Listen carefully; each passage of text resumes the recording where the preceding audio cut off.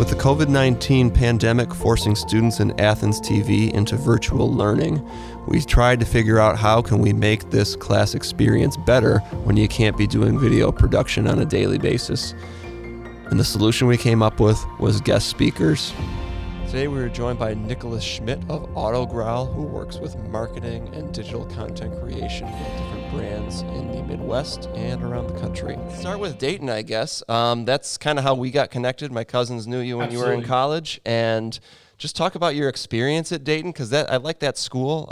Everyone I've ever known who has gone there has loved it, and it's one that's not terribly far from where we are up here in Troy, Michigan, just north of Detroit. So how was your experience at Dayton, and how did it get you into this current career?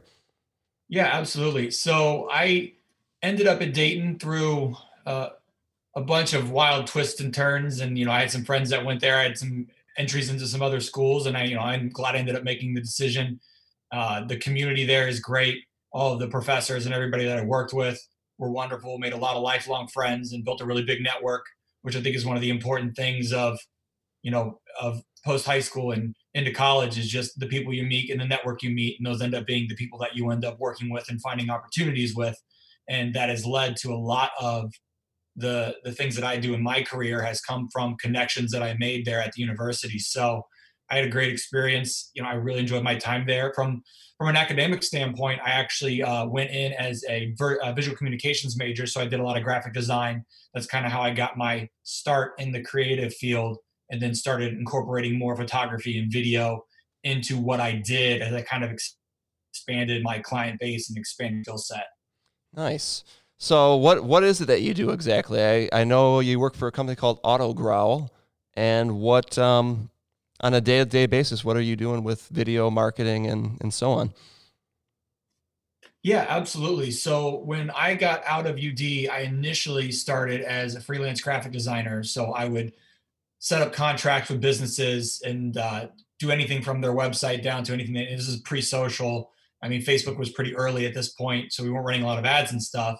And then about 5 or 6 years into my career, the content and the things that I was creating became so digitally enhanced by the things that social media and YouTube and those were doing, that I was able to partner up with somebody in the automotive industry, and we built our ad agency, AutoGrowl. So we are now in 15 stores across the United States, car dealerships. My partner and I bought out our third partner earlier this year, so it's just the two of us now. And then we just hired our 10th employee. So We're a team of 12. So I've gone from being in a freelance setting and working by myself to now owning and operating an ad agency. So it's been quite a ride, but also just being able to scale yourself up and build a team for productions and those types of things have been an extremely fun part of the process. Yeah, so now we get to, we're inside of dealerships a lot. We're working with other agencies on putting projects together. We've done some stuff with Procter and Gamble, and we've done some stuff with some athletes. So it's been a really fun process for sure. Yeah, how does I'm very much on the creative end. The business world would be the part that frightens me. Yeah, absolutely. I don't want to ask people for money as much as I might be able to get, but how do you develop that client base, and when you're working, is AutoGrowl primarily, are you working in the auto field, or you mentioned Procter & Gamble, athletes, you've branched out a bit, but if it was with the vast majority of our business is in automotive. So that was kind of the core of how we were able to build an agency, because the type of advertising that they do is so cyclical. So every month there's new specials, every year there's new vehicles. So getting opportunities to work in the advertising field with dealerships on the local and regional levels provided an opportunity to scale up. Mm-hmm. Because once clients committed to us, it was easier to look at the big picture and say, okay, with this many dealerships, we can bring on this many people. And what that's done for me, because I'm the same way. So I came up on the creative side, and I was making the commercials and taking the photos and doing those things. And my partner is a lot stronger on the client relationship side. So he brought a lot of those initial relationships in and said, hey, here's my guy. Here's some of the things that we can do for you. And then together, collectively, right brain, left brain, mm-hmm. we were able to put together a pretty strong base of clients to build the company on. And was that or like, were you a car guy in your background, or was it more of like a business decision? Because I imagine they're going to have marketing budgets, and maybe that's just where the money's at, and you kind of followed that. And that is part of it. My ultimate goal was from the beginning has always been to work for myself and to have freedom. And so I'm 11 years into my career now since I've graduated. I've graduated, I've never interviewed for a job. So I came out, I worked for myself, and I continue to work for myself, but obviously at a larger scale now where I have employees and some of those things that I can delegate. So for me, it was ultimately, it came down to freedom and what industry was going to provide me with the freedom to do some of the other things that I want to do creatively. And so they always, the old adage of like one for them and then one for you. Mm-hmm. So a lot of this is, we make what we do very enjoyable. And we also try to come at the marketing from a different standpoint of, you're probably used to a lot of the car commercials that are dealers just talking to the screen and telling you the price. We don't do that. We try to tell stories, and we try to have fun, and we try to be creative in the way that we do things. So we spin it to be what we want it to be. And I think that's also what's given us a lot of success and kind of separated us as we get into more dealerships. Yeah, I like hearing that you try to do more than just have the dealer, the shady auto dealer guy talking to the screen. Yeah, it's a stigma for sure. And that's one of the things we try to break with our dealers by being more personal and being more humanized, is to break that stigma that people have of car dealerships. Yeah, and it's something that, do you think it's because you kind of came up, because what year did you graduate college? I graduated in 2008. Yeah, so like YouTube is still pretty new, nothing like it looks now. Do you think it's just how you came up in this angle, maybe a generational thing of how you're going to approach the story, and you see this that maybe the older generation might not, like they're so used to that stereotype of the guy talking to the camera, but you're able to come at like from a younger, fresher point of view. Does that help you in when you're competing? Because it's so much better to watch something that's based on a story rather than just telling me facts. And absolutely. Do you think that more people are going that way, or do you still find that you guys are kind of unique in your field and that approach? I think in general, things are going that way. I think in our field and at the local level, it's still pretty. We've stepped into dealerships and they'll spend $80,000, $90,000 a year on newspaper ads. So when we come in, we're flipping that script immediately, like cut all of it. And we're trying to take that money and redistribute it on different digital platforms. Like you've talked about, we do a lot of YouTube pre-roll. We do a bunch of Facebook video ads. We do OTT now as opposed to standard television over the top. So we'll be streaming between Hulu commercials and those types of placement versus the traditional placement in the car market, which tends to be radio and TV. Yeah. And there's no way really to track metrics on those when we live in a world now where everything we do can be tracked back to where the original ad was sourced. So living in this digital age, it's definitely been interesting since I've come up from when I first graduated. That's when the first iPhone came out. So I've seen a lot change in the ad industry since I got out of school. And I definitely think with us being a younger company, I'm the oldest person at our company and I'm 35. So everybody else that works for us is in their early to mid 20s. And so we had definitely come into this generally older ran industry and put kind of a younger twist on it for the next generation of car buyers. And ultimately, even people my parents' age in their 50s and stuff spend a ton of time on Facebook, and the metrics all support that. That's becoming a very strong place to advertise to some of the older generations as well, because they're so engulfed in that community. Yeah. I mean, there's so many different ways to reach an audience now. It's a lot to keep track of, and probably got a lot to keep up on. How when you go into a dealer, how do you sell them on your services? Yeah, so what we really try to go in and pitch and put in front of them is ultimately, because traditional media is so expensive, we come in from the standpoint of, by switching to digital and letting us be a little more creative, not only are we going to be able to track your results, but we're also going to be able to save you money. So every dealership we've gone into, we've been able to cut their ad budgets and provide stronger metrics and stronger growth, because internet leads are becoming a more reputable lead source for the dealership. So, and this is in business in general, because I'm speaking a lot about automotive because that is the vast majority of what we do, but we work with real estate agents. We work with professional athletes. We work with local small businesses. So we've got a wide variety of businesses that'll come in smaller project chunks, maybe a 60-day or 90-day campaign versus automotive, which is we usually sign, annual contracts with them. So we're working with them for a year or more.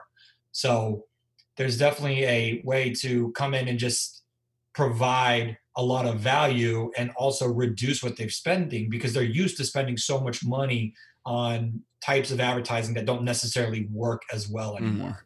Yeah. And how do you get them to take a risk if they're usually of the print media or radio advertising, the more traditional methods, and now you're trying to sell them on digital? You got that done. Is it difficult to get them on board with a creative idea you have, or how closely do you have to work with them in developing the idea, or do they just trust you and say, Nick, we hired you, you do you, or is there a little bit more back and forth as you go through the process? It's a little bit of both, and it depends a lot on the particular client. So the clients we usually see that have the most success are the ones that do trust us and give us the freedom to be creative and give us the freedom to do what we do well. And a lot of my growth as a business owner has been able to be like, I know what I don't know, and that's okay. And finding the people to fill in those pieces has allowed us to grow. And it's the same from the client standpoint. Like, you don't know what you don't know, and that's all right. Let us be the one who teaches you how to market digitally. And in most situations, dealerships are coming to us because their other agency isn't performing or things aren't good. We've been mostly a change that has happened because somebody's reached out to us because whatever they're currently doing is no longer working. Yeah. Well, you're in it at the right time because it is just Yes, more absolutely. and more. And I really don't think there's going to be less digital video in the world in the next decade until we come up with whatever VR is going to be, or whatever comes next. Yeah. Yeah. And yeah. So we had a question. I knew once you mentioned professional athletes, we'd probably need to know more about that. So who are some of the professional athletes that you've worked with, and what kinds of things do you do for an individual like that? Yeah, so a variety of different things. One of the athletes we work with locally is Sam Hubbard. He plays for the Cincinnati Bengals. He's a defensive lineman. We provide some marketing support for him through another team, an external team that we work with.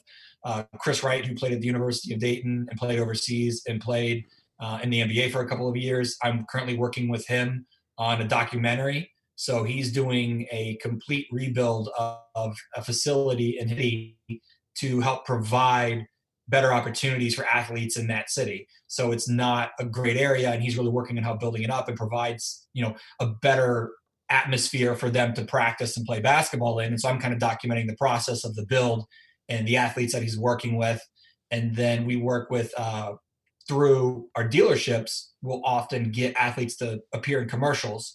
So out in Iowa, we've had a couple of Iowa State kids, Alan Lazard, who currently plays in the Packers, and then David Montgomery, who's the running back for the Chicago Bears, have both been in commercials that I've shot. So we've worked with them, and we've done some voiceover work with them, and we continue to work on that relationship, and they're advocates for the dealers. So it's something that we see a lot in our industry, as that, especially those up and coming athletes that are looking for sponsorship opportunities, that often starts at that local level. And so being able to work with some of those younger athletes at the local level has been, a win-win for both of us. So it's made for a really fun experience for us getting to work with athletes that we get to watch on TV and watch play. And then also they get an opportunity to kind of build their brand, which is really important in today's day and age. It is really interesting how that has taken off. 20 years ago, if an athlete referred to themselves as a brand, no one would have had a clue what they were talking about. But with so much social media and their ability to go right to the audience now, you're probably going to see more and more of that, I would imagine, is that people come to the professionals to help them share that story. So when a Sam Hubbard comes to you to document what he's doing, are you going to be the one who carries that process all the way through? Like, are you going to do the editing and Yeah, so the basketball documentary project I'm working on will be kind of beginning to end, me and my team. So I've met with Chris a couple of times, and we go to his site where he talks me through everything. We've done an interview session already. So I'll come in and I'll kind of direct my team on, we have a separate lighting team. I'll bring my lighting team in. I've got an audio guy that I trust. That's a big part of the game for sure. And from that, I'll kind of direct and dictate what types of answers we need to get to match with the footage that we're going to get. And then we'll capture B-roll of him working out. or playing basketball. And then kind of pairing that all together, I will do all the editing as well. So I've kind of got a workflow I've created because working by myself as a one-man team for such a long time, I've kind of mastered all the individual skills that it takes to kind of take something beginning to end. So a lot of what I do, I will take from kind of pre-production all the way through post and then hand off to my marketing team. And it's on them to kind of put it in front of the right people and put it in front of the right eyeballs. Yeah. So we not to compare like a Sam Hubbard level documentary, but around here, you know, we try to tell different stories of our community, these short documentary type things. And we're very much in our planning stage right now, since it's a little difficult to produce from where we're currently at. Right. We'll be back in some in person soon. But can you talk a little bit about your pre-production phase? You mentioned about trying to get the footage that's going to match up with the sound bites you know you're going to get. Just how do you plan out from the start? Is there a particular thing you always try to do? Does it depend on the project? Just how do you, because the challenge we run into is you don't want to go out into the field more than once. And I imagine with you, someone like a professional athlete, they're not going to have a ton of time for you to come back and redo things and constantly be nagging them to give you more. So how can we take steps in our pre-planning process, our pre-production, to make sure we're going to get the best possible project at the end?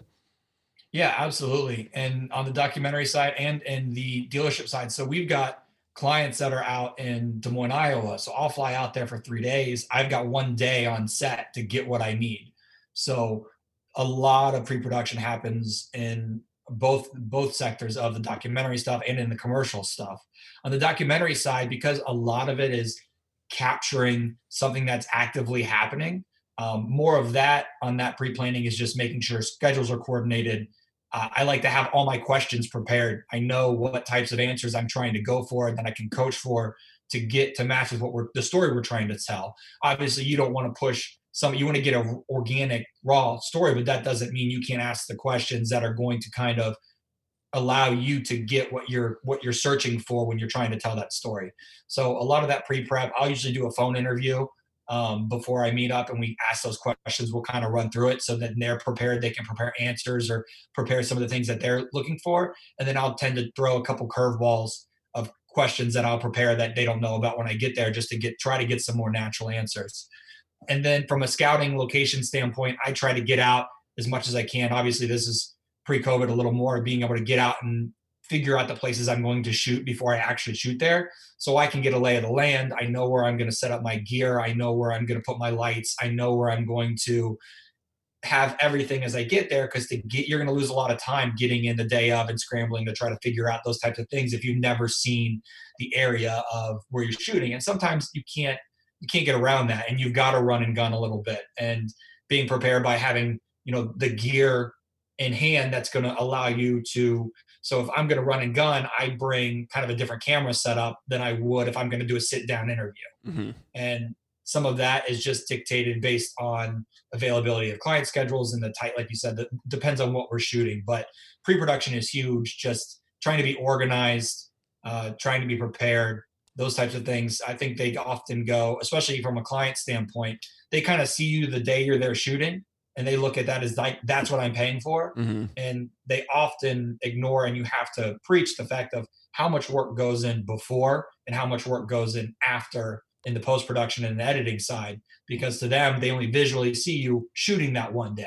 Yeah. And, obviously you might be spending twice as much time on the editing side than you were actually physically being present. So that's one of the things that we definitely have to position, especially with people that aren't used to working in a creative setting, is showing a lot of your work, showing them the pre-production notes, showing them the things that you've been working on prior to arrival, so they can get a really, full picture of what we're trying to accomplish when they're spending this type of money with us. Yeah, that's all good advice. I love that idea of, because I one thing I try to stress to the students is it's hard to make a video, and I think people don't understand when they say something like, oh, like a 5 to 7 minute video, what they're actually asking for. Right. When they're asking for that. And coaching, it's hard, when you're younger to give that guidance. But I think if anyone's going to be nervous when they're being interviewed, especially on camera. If you can be reassuring, and guide them along. You're going to get much better responses. So that's all really, really good pre-production info. Well, we appreciate you coming in and spending this time with us. I guess we had one final question. I think we've kind of been hypnotized by that drone footage in the background and the drone there on the. Is that the Mavic Pro or is that the Air? I can't tell. Yeah, that's the Mavic Air Pro 2. I've recently upgraded to that one. Okay, I was recently looking to upgrade here as well. Yeah. But could you just talk a little bit about? We haven't had anyone that's been a drone pilot yet. I assume it's not just there for show, but what kinds of things do you look for when you're drone piloting beyond the immediate fun of flying it around in the sky? Right. Are there any particular shots or skills or fun times you've had out there with the drone that you could talk about? Yeah, it's definitely one of my favorite tools. It's over the last, obviously when I first got into the game, it wasn't even an option unless you were going to spend crazy amounts of money. And over the course of the last 5 years, the price has dropped and the quality has dropped. I mean, the quality I get off of that little guy versus my original drone that I paid twice as much for is, this thing shoots 4K, 60 frames per second. It's 48 megapixels. Like the footage is crystal clear. You can fly it extremely high. I've got most of my pilot testing and everything done. So what's also great about it is a lot of it's built in now, so I can auto track. So when I'm doing automotive, I can grab a car, I can go up as high as I want, and the drone will follow the car. I don't even have to guide it anymore because the sensors in the system will auto track and drive the drone and drive it out. And it's definitely one of them. When I get on set, it's a ton of fun. I enjoy doing it. Obviously, it's a little nerve-wracking at times when you get up there and you can't see it anymore, but you kind of build a tolerance for how far away you're willing to let it go. And I've gotten pretty tolerant now with how high up I'll take it and where I'll go with it. Some of our dealerships are around airports, so we run into some of the things where these ones are built in now. They'll tell you when there's aircraft nearby or when you need to drop down. So the technology on them with the auto stops and everything else is pretty amazing. But I definitely really, really enjoy that aspect of it. So between the drone and then I shoot primarily on a Canon 1DX Mark II. I have a variety of lenses. So that's kind of my go-to kit when I'm out shooting.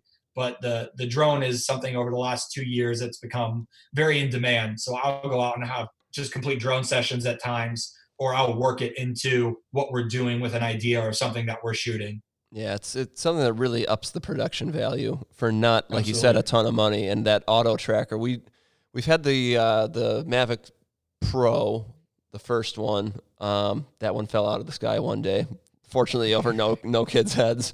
And then we have the Mavic Mini now, which is it's amazing. I mean, for how big it is. But what it's lacking is all those features that you were talking about. And I can imagine for a car commercial, like auto tracking would just be, if you'd never had it before, a total game changer. So that's awesome. We did have one more question just about places you've been. And was there a particular place that you've done a project at that you enjoyed around the world or country or anywhere you've been that was just a cool spot to make a video at?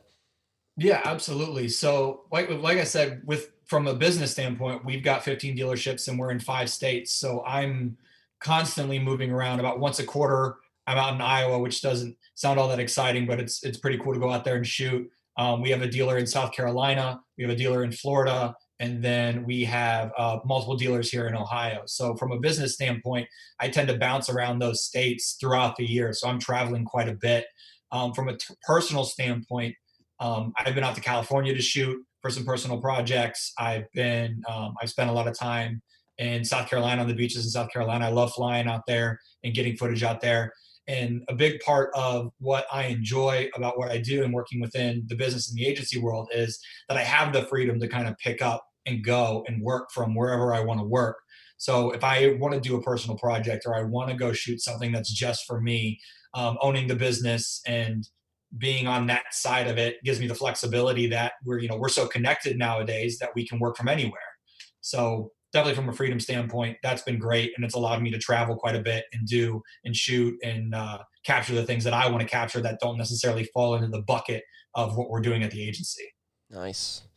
Well, Nick, thanks for coming in. I'm really jealous you've never interviewed for a job in your life, and you still got this much going on, so congrats with that. And I hope all the pandemic stuff is not holding you guys back at all, or if it is, it will be picking up again. So really appreciate you coming in. Go Flyers. Sorry that they canceled the March Madness tournament this year. That was a bummer for all of us, but I imagine for Dayton alumni, an even bigger bummer. So hopefully everyone's coming back. Hopefully next year. That's the hope. Yeah. All right. Well, thank you very much, and we'll catch you later. All right. Thank you.